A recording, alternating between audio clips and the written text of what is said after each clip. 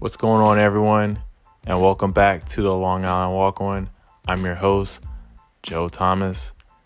And in today's episode, I will be covering the Week 4 preview of the matchup between West Virginia and Virginia Tech. West Virginia is coming in 1-2. Virginia Tech is coming in 2-1. Virginia Tech took their first loss against ODU, a in-state rival, from the 7-5-7.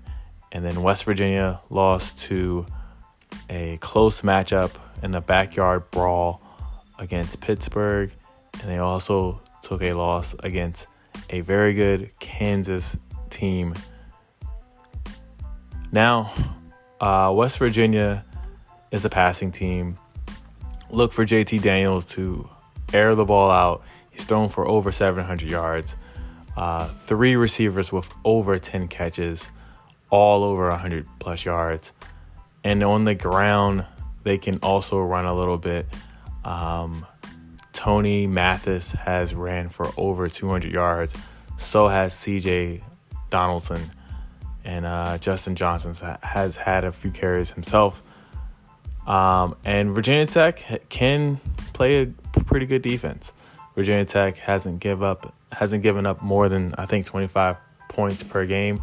And then West Virginia, however, is averaging very high. I think the last game they put up 65 points. They're averaging somewhere around 46 points per game.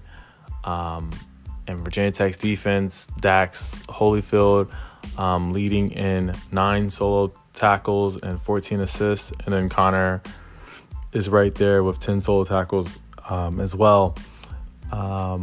However, on the offensive side of the ball, Virginia Tech is mostly a running team. So their leading rusher in Keyshawn King is averaging 7.6 yards on the ground. And their secondary rusher, Jalen Holston, is averaging somewhere around 3.1 yards. So Virginia Tech likes to go off tackle and ISO most of the game and a few sweeps here and there. Unfortunately, I don't think that's going to be a good matchup with West Virginia and their in-the-air attack. I don't see Virginia Tech holding this game close after the first half. I think the passing game by West Virginia is going to be too much.